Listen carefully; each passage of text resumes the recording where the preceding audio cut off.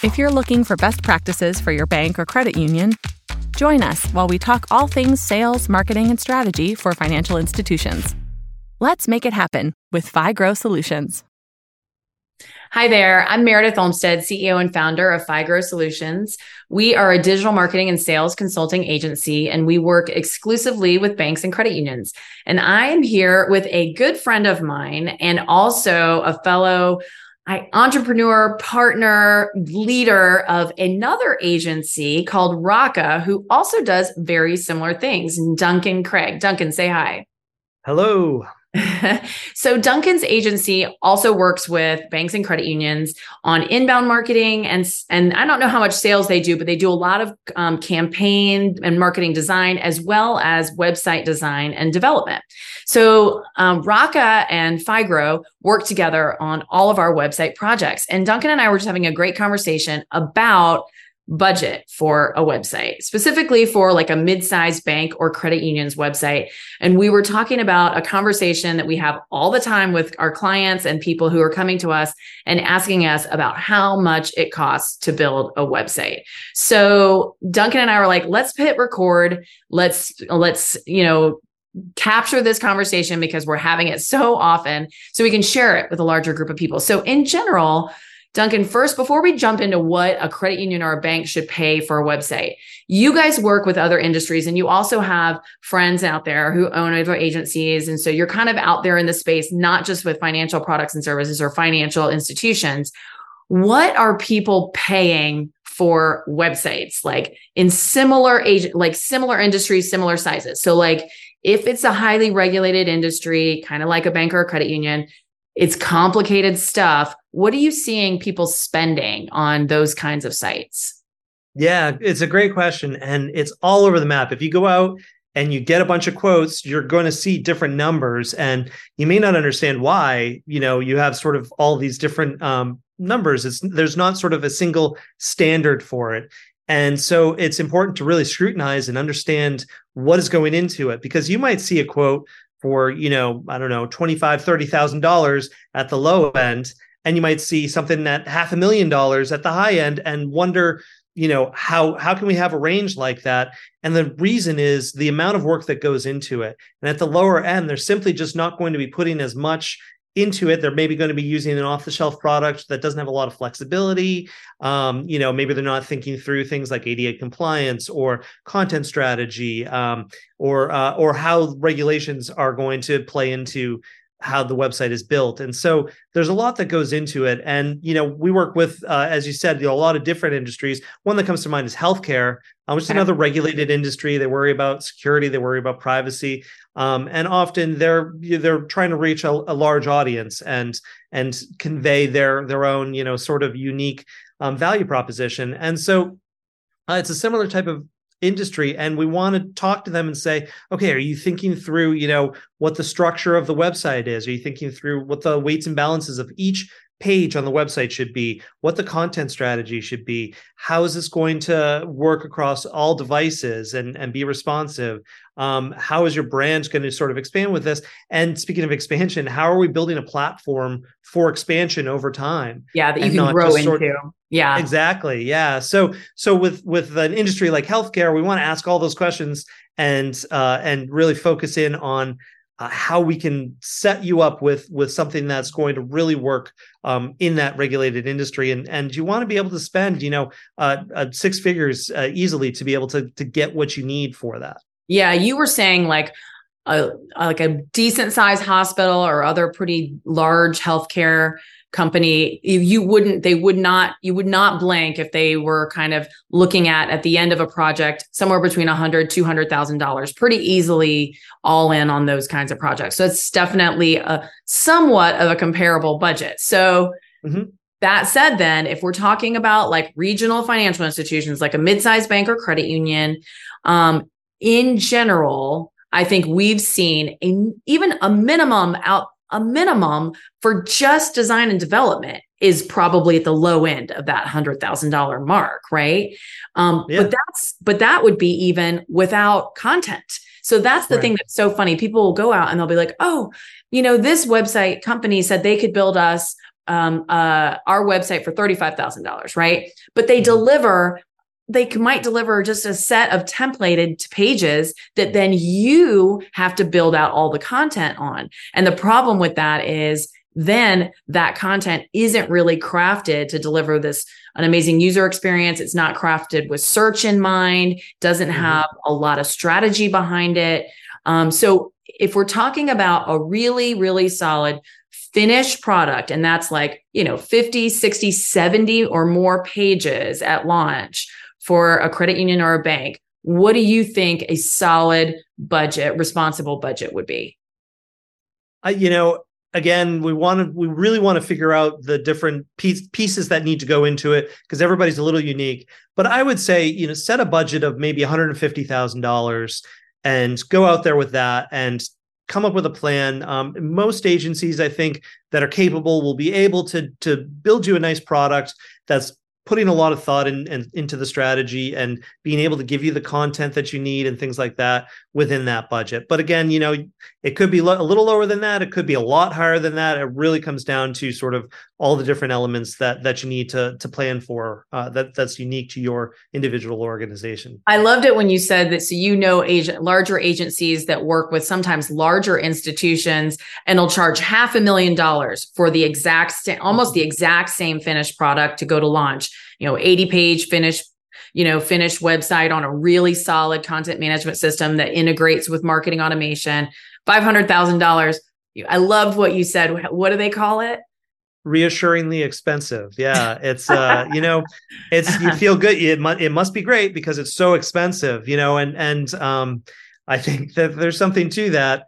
I think that we are certainly not going to be the cheapest solution out there.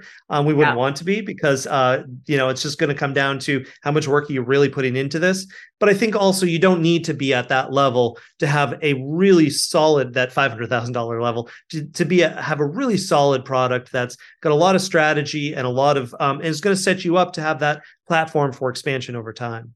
So if a credit union or a bank comes in and they don't have $150,000 set aside that year for a website, first thing I say to them is you need to get your priorities straight, honestly, because how many hundreds of thousands of dollars are you spending on brick and mortar locations and the staff that goes into them in order to maintain and run those locations? Your website has tens of thousands of times probably the traffic that you have at any one brick and mortar location of your institution. So the idea that you massively underspend on it over and over again, and then year after year, never actually put anything more into it to optimize it and continue to grow it, it really irks me. But that said, what really happens? What are some of the pitfalls of underspending? Say you go with somebody who's like, okay, $55,000. I mean, we couldn't even touch that price. We wouldn't even be able to touch it. We can barely build the pages for that kind of price with the content on them once all the design and development is done. So in terms of underspending, what are some of the pitfalls that you see? Yeah. The biggest thing is lack of flexibility. You're likely going to get something that's just locked down. First of all, it's probably not going to look as great as you want it to, but setting that aside, you're going to have a system that's probably not as flexible as you're going to need it to be. It's probably not going to have the permissions and workflows that you need it to have. It's probably not going to have a lot of thought put into the real strategy behind it. Who is this website for? What do we want them to get out of an experience with the website? What sorts of actions do we want them to take? How are we going to nurture them through an experience with it? There's a lot of thinking that should go into it. And, so not having that strategy, having a really locked down system with lack of flexibility is important. Yeah. And when you say flexibility, or when I think of flexibility, I think of like as a marketer to be able to go in and build new pages or reorder content on pages or add a new section to a page to beef up the content or change the user experience over time.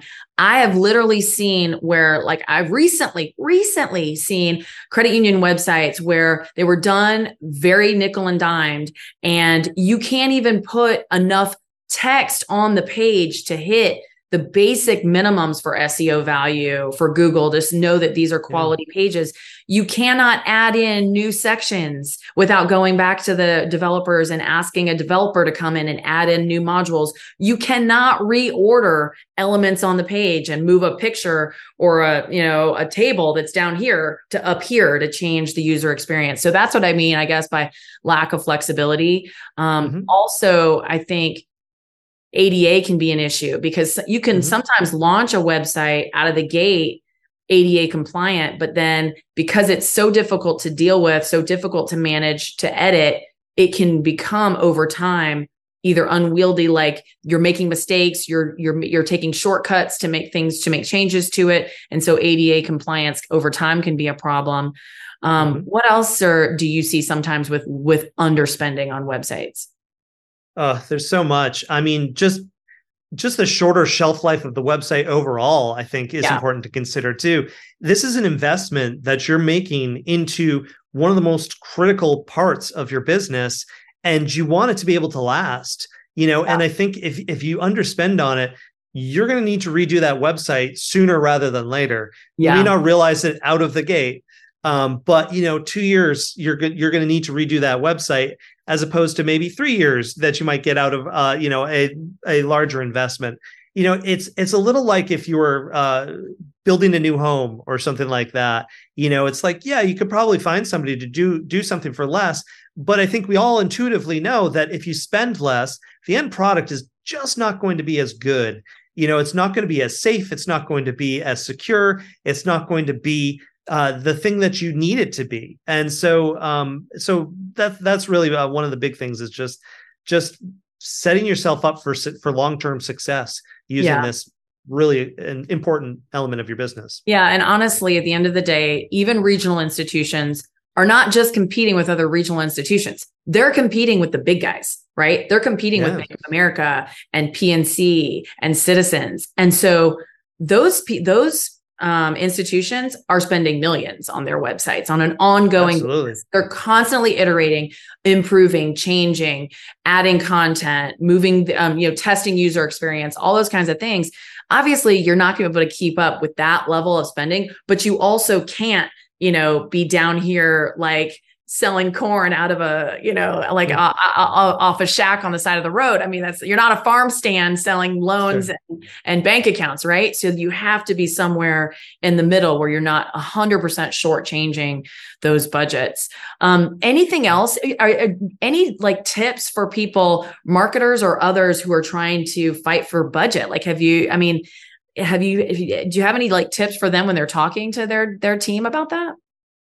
Yeah, I think the point you made about how much did you spend on a brick and mortar branch is a really important factor to take into account, and not just overall, but literally look at what was your budget for carpet, what was your budget for signage, what was your budget for lighting, all of these things. It's probably, we're not talking about huge amounts more than those things. And so it's important to keep it in perspective and to look at treat the website as a huge priority, perhaps the most important element of your business, because if you don't, that's how most people are going to engage with your brand these days.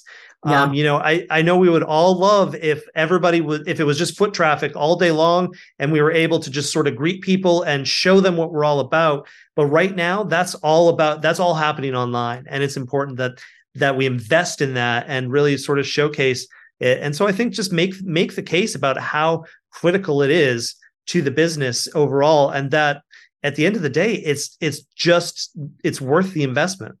Absolutely. Awesome.